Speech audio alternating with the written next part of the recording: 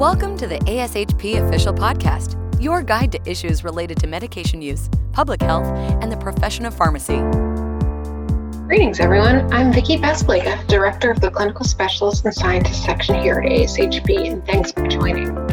I'm excited to share with you that today's episode is a curated feature from the exceptional programming from the 2021 ASHP Mid-Year Clinical Meeting.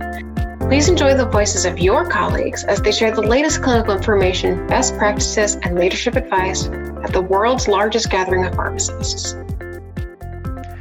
So I think most of us are well aware that COPD is a large burden on the U.S. health system. It's the third leading cause of death, and it accounts for a large number of hospitalizations and costs. And roughly 20% of the patients are readmitted within 30 days following one of these hospitalizations. That puts it at the third leading cause of readmissions in the United States as well. But notably, of this large number that are readmitted, only about a third of those are due to COPD. And if you broaden that to all respiratory conditions such as asthma or respiratory failure or even pneumonia, you still only approach about 50% of patients being readmitted for respiratory conditions. So that leaves another half of those readmissions due to something else, which is, a reason why we focused on multimorbidity for this talk about transitions of care with COPD. So the American Thoracic Society put together a readmissions kind of work group, and their report focused on about 6 key themes. And I think these are the noteworthy things that this group came up with for us to kind of focus on as we think of ways to reduce readmissions or just address the problem that is these high rates of readmissions with COPD. The first was communication. They highlighted that the patient advocates in the group really commented on this, and I think it became apparent through some of the research and literature reviews that communication was lacking, particularly in the areas of patient education. That 2/3 of patients had inadequate understanding of what an exacerbation was, and about 1 in 6 didn't even know what a COPD exacerbation was. So I think when you compare that to other disease states and patient education, you see that we're falling short with COPD.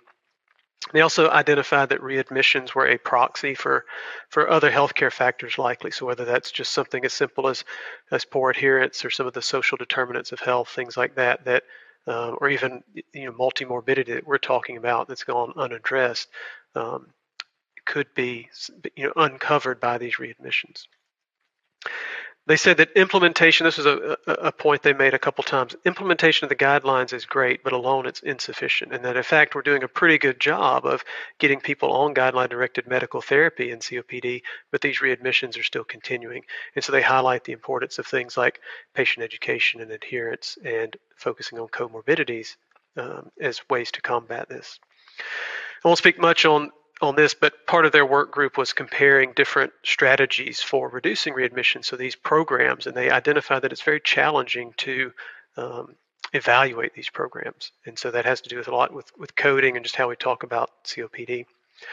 Quality of care is paramount. So they really say that readmission rates might be the wrong metric. It's kind of the metric we've been given, but that they cited a heart failure study which identified that lower rates of readmission were actually associated with higher mortality. And the point there is that, patients that die can't be readmitted to the hospital. So that focusing on other quality issues might be more important than just getting readmission rates down.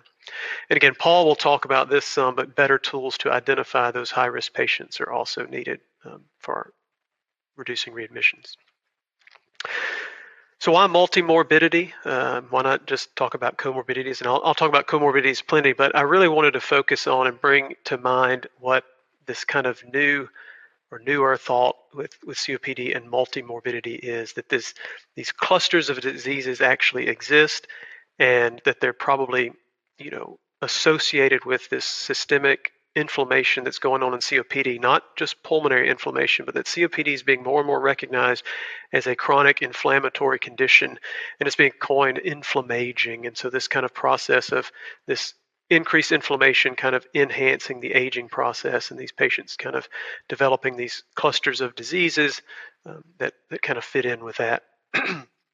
It goes beyond, I think a lot of times we think about comorbidities, we think about cardiovascular disease, with COPD and things like that, and lung cancer that have smoking as a shared risk factor, but it goes beyond that, and it's a prevalence that's greater than can be explained by just smoking. And in fact, when you look at airflow obstruction and kind of the decreasing functionality of the lung, you'll see that that's associated with greater comorbidity, and that's independent of age or smoking status.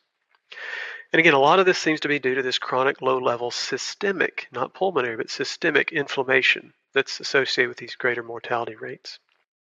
Suffice to say, there's lots of proposed mechanisms. Nobody really knows exactly what's happened. That's not what this talk's about. And just know that research is expanding, and maybe one day we'll have some answers as to kind of why COPD is related with so many different comorbidities.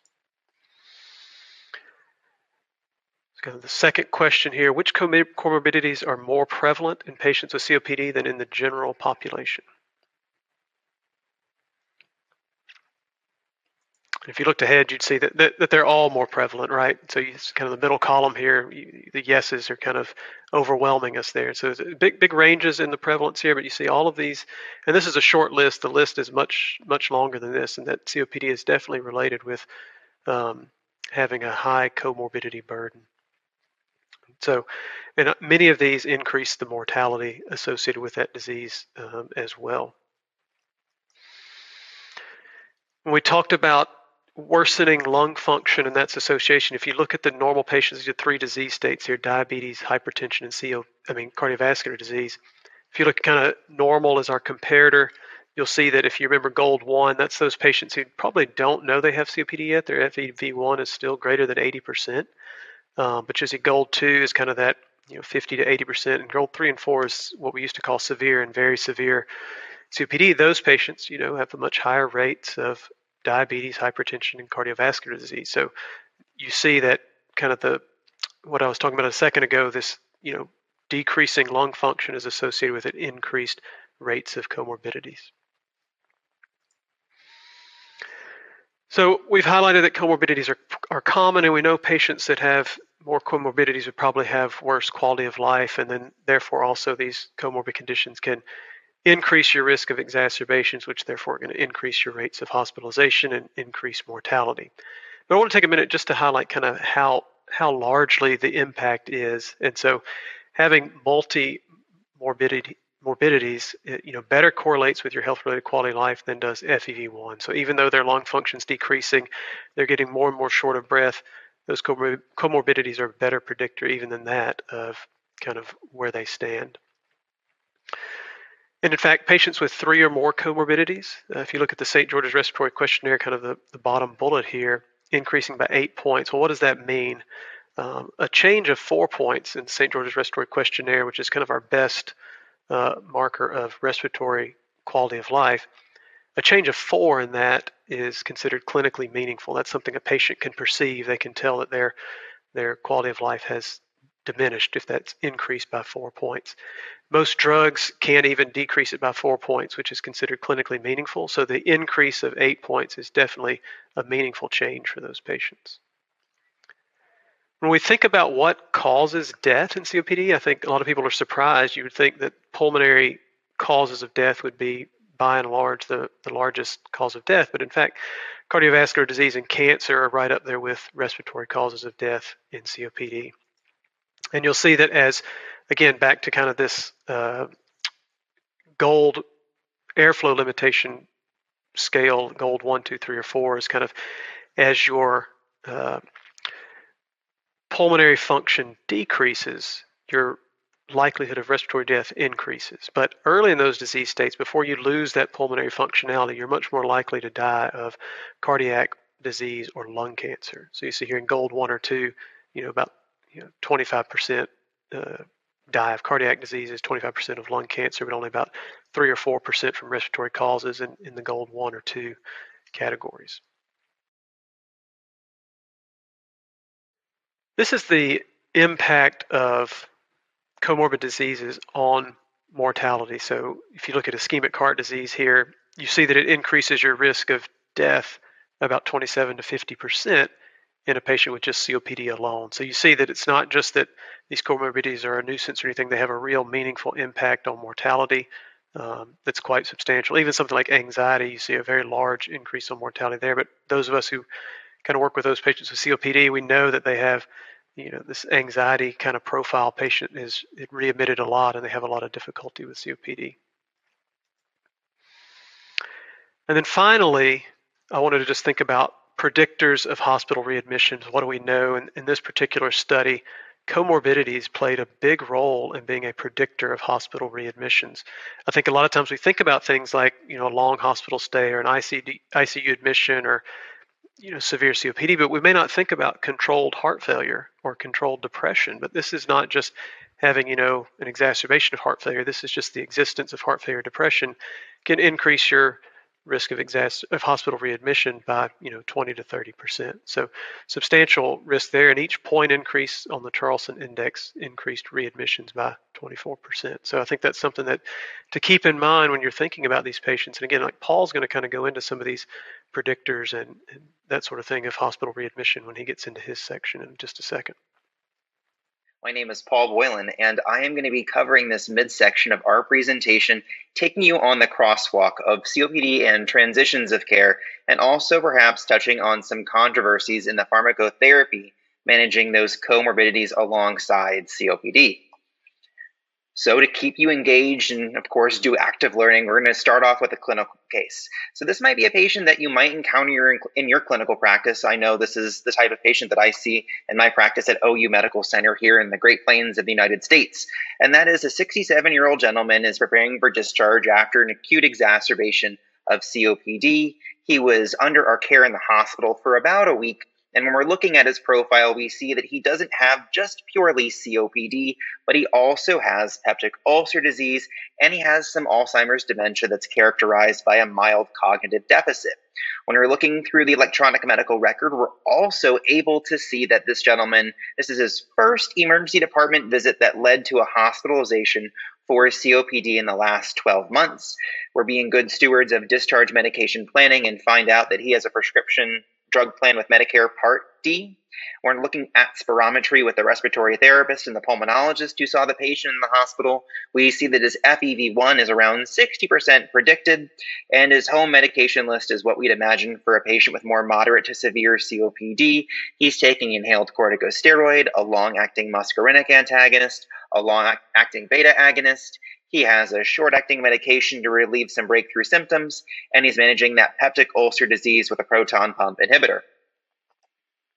The first question that I'll pose for you is, what is the best instrument or tool that is going to help us assess not only this patient's COPD, but also factor in that he has comorbidities and how these things may come into play for his overall morbidity and mortality? I've listed a couple options for you here. I would encourage you just take a moment, circle one of the options or jot a note off to the side. There's no penalty for wrong answers right now. We'll cover this over the next couple slides. So it comes as no surprise, and Nathan kind of shared this with you earlier, that we as pharmacists and clinical pharmacists are very familiar with how to stage and categorize COPD. You know that there are degrees of airflow limitation 1, 2, 3, and 4. You also know there's classifications, letter classifications of COPD, A, B, C, and D. And all of those classifications and severities are dependent upon 3 variables: the degree of airflow obstruction measured by an FEV1, the patient's degree of shortness of breath or their symptoms, and how many times they wind up presenting to the emergency department or the hospital with exacerbations of uncontrolled lung disease. Those 3 items are prognosticated that we know that in the long term they do a good job of predicting COPD-related mortality.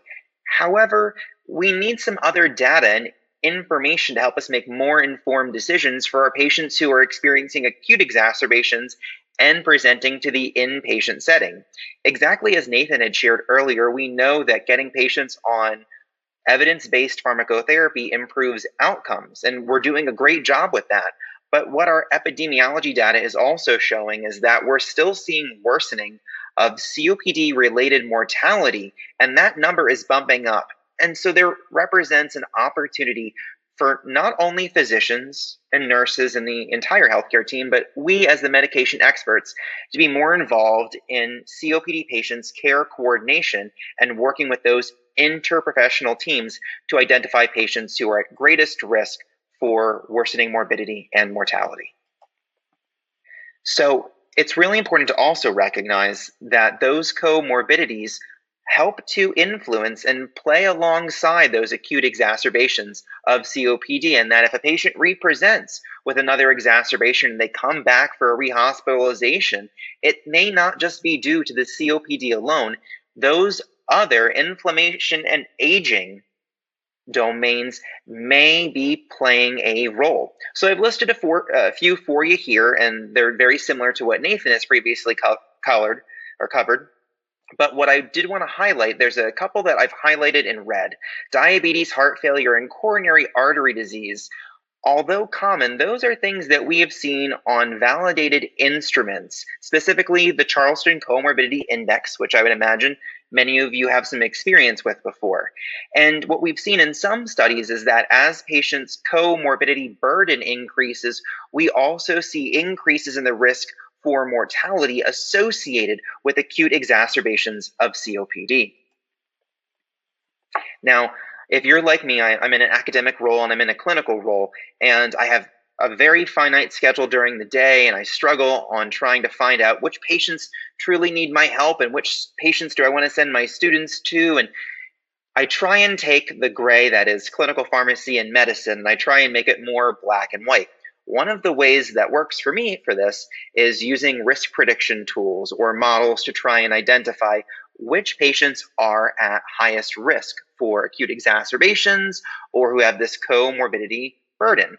My next challenge is, once I've found a risk prediction tool, is it really the best tool to try and use? So for example, we know the Charleston Comorbidity Index does a very good job of measuring comorbidity, especially as it relates to overall mortality.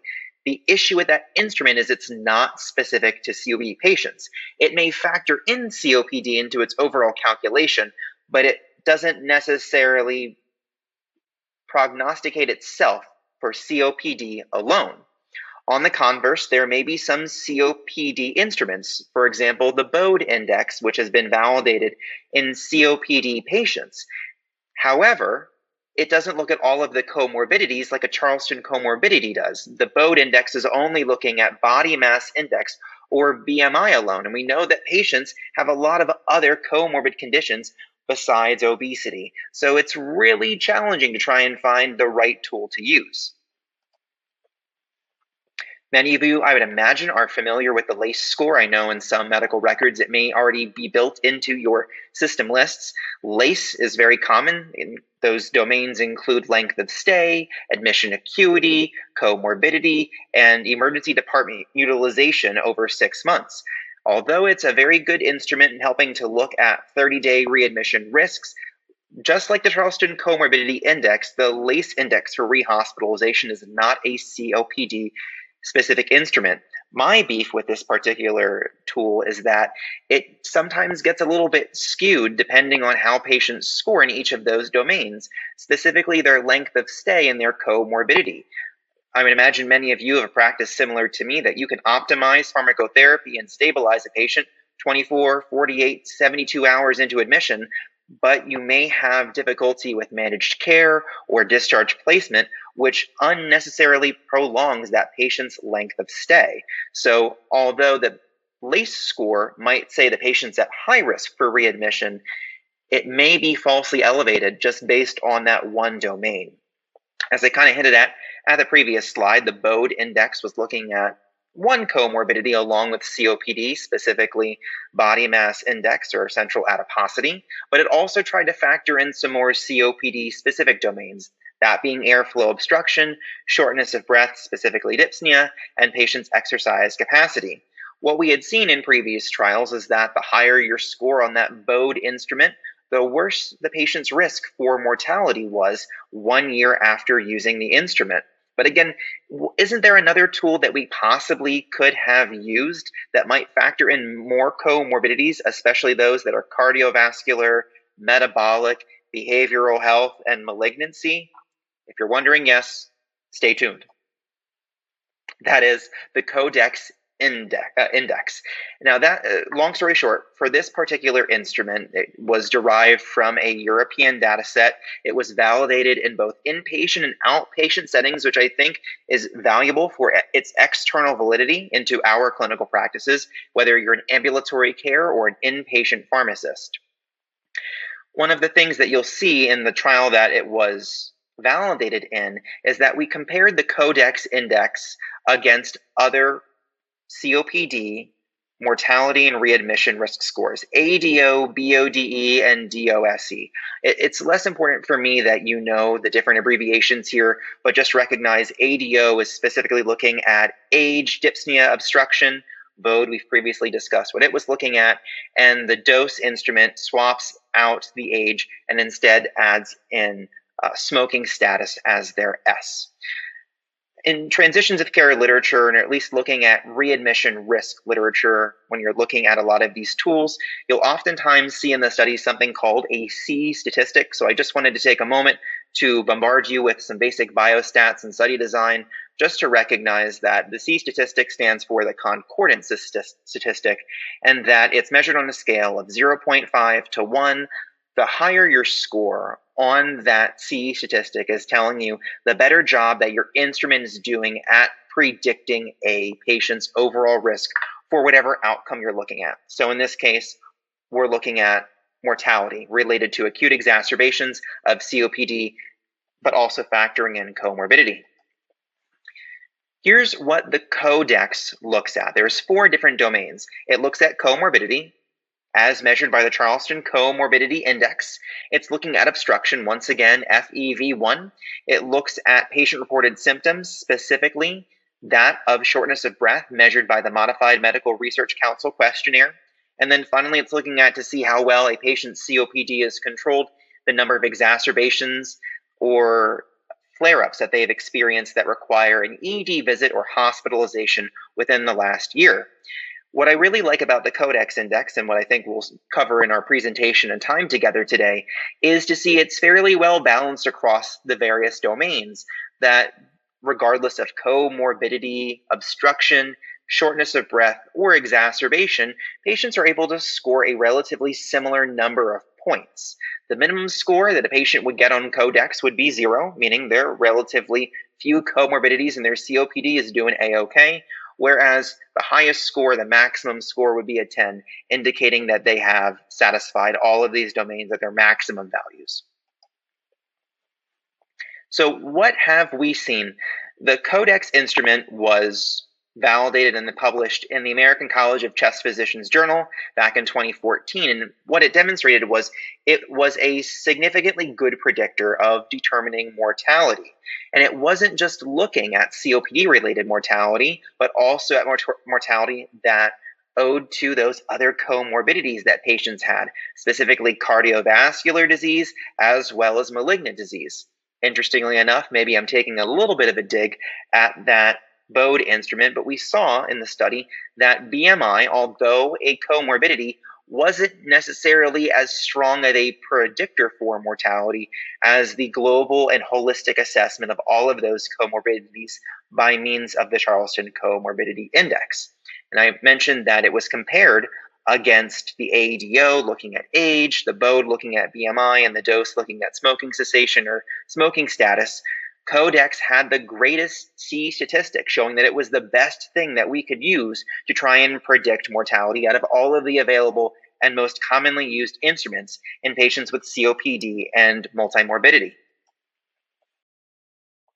So the next thing I'd like to try and talk about in the presentation is going through the role of the pharmacist, specifically the transitions of care pharmacist for the COPD patient with comorbidity. I think it comes as no surprise to all of us that the role of the pharmacist in transitions of care is well described, and that we are encouraged to be part of interprofessional teams to optimize medication management as patients move through phases of care. The GOLD guidelines, at least their most recent 2021 report, also shares this as well. However, I was a little bit curious, so I did a little bit of searching through the guidelines, and I would encourage you to do so as well. They don't really often mention comorbidity and transitions of care as often as I think that they should. There's only one reference to transitions of care in those guidelines. And so I think this represents a great opportunity for an assessment of the literature and perhaps future opportunities for pharmacy-driven research projects. One study that I found as I was putting together this presentation was called the PIC COPD Plus Randomized Controlled Trial. And what this study was looking at was patients with more moderate to severe COPD that also had comorbidity. And it tried to give them a fairly robust and intensive care coordination program. The components of that package included providing COPD-specific education, making patients good stewards of their self-care to make sure that they understood their warning signs. It was optimizing telehealth, which I think that we all recognized in this age of COVID is here to stay. That there was good communication between all of the members of the interprofessional care team, especially case managers, primary care physicians, and pulmonary specialists.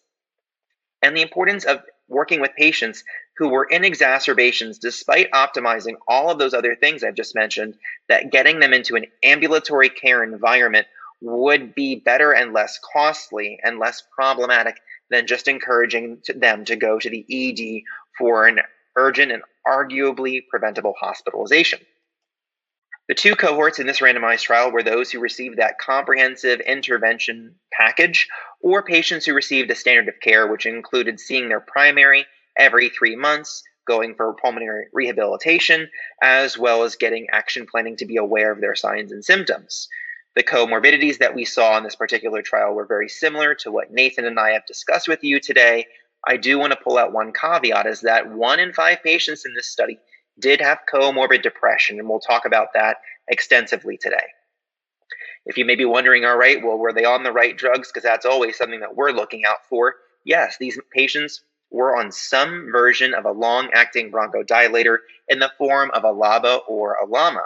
But it is also important to recognize at baseline, these were frequent flyers in the healthcare system. They were often in the ED, or they all almost had at least one hospitalization within the past calendar year. The results were a little bit surprising based on maybe perhaps what I've hyped them up to be so far. The primary outcome of this study was looking to assess emergency department reutilization in these patients to find out if this comprehensive package kept patients out of the ED. Unfortunately, this study did not find statistically significant benefits to that avail. In their secondary analysis, though, the authors determined that patients who received the intervention did have benefits on their mortality, but there were no improvements in disease progression, quality of life, or comorbidity. So it was definitely not what we were expecting. I think what a salient point is that we need to cover is that we can do everything we can to provide education to patients and caregivers and the interprofessional team about managing and providing self-care. And we can do everything possible, like we saw in the study, that patients were on evidence-based pharmacotherapy for COPD, but getting those comorbidities under control is going to be equally as important as managing the COPD and providing the education itself. And so in this particular study, I think there was a missed opportunity to have pharmacists involved, whether or not they were community pharmacist, ambulatory pharmacist, inpatient clinical pharmacist, whatever their practice setting was, to have them jump in and optimize the pharmacotherapy for the cardiovascular disorder, to recommend drugs to treat the comorbid depression, to work with those endocrine disorders. I also want to take a moment because I think we talk a lot about transitions of care, and sometimes we forget what the definition of transitions of care is. Very simply put, it is the movement of a patient from one healthcare setting to another. And in this study, I think there may have been an over-reliance on telehealth and telecommunications between the case managers and the physicians. Remember, these patients are going to be taking chronic maintenance pharmacotherapy for these disorders. And when patients are presenting to those clinics or those community pharmacies, that represents a connection in the care continuum, that those patients can work with the pharmacist and the pharmacist can work with the providers and the interprofessional team to get those drugs optimized, whether it's for the COPD or the other disorder. Thanks so much for listening in today. Be sure to follow us at ASHP Official, wherever you listen to your podcasts, and check back soon to hear more featurettes from the 2021 ASHP Mid-Year Clinical Meeting. Until then, this is Vicki Basiliga from ASHP Official, and thank you for all you do for your patients. Thank you for listening to ASHP Official, the voice of pharmacists advancing healthcare. Be sure to visit ashp.org/podcast to discover more great episodes, access show notes, and download the episode transcript. If you loved the episode and want to hear more, be sure to subscribe, rate, or leave a review. Join us next time on ASHP Official.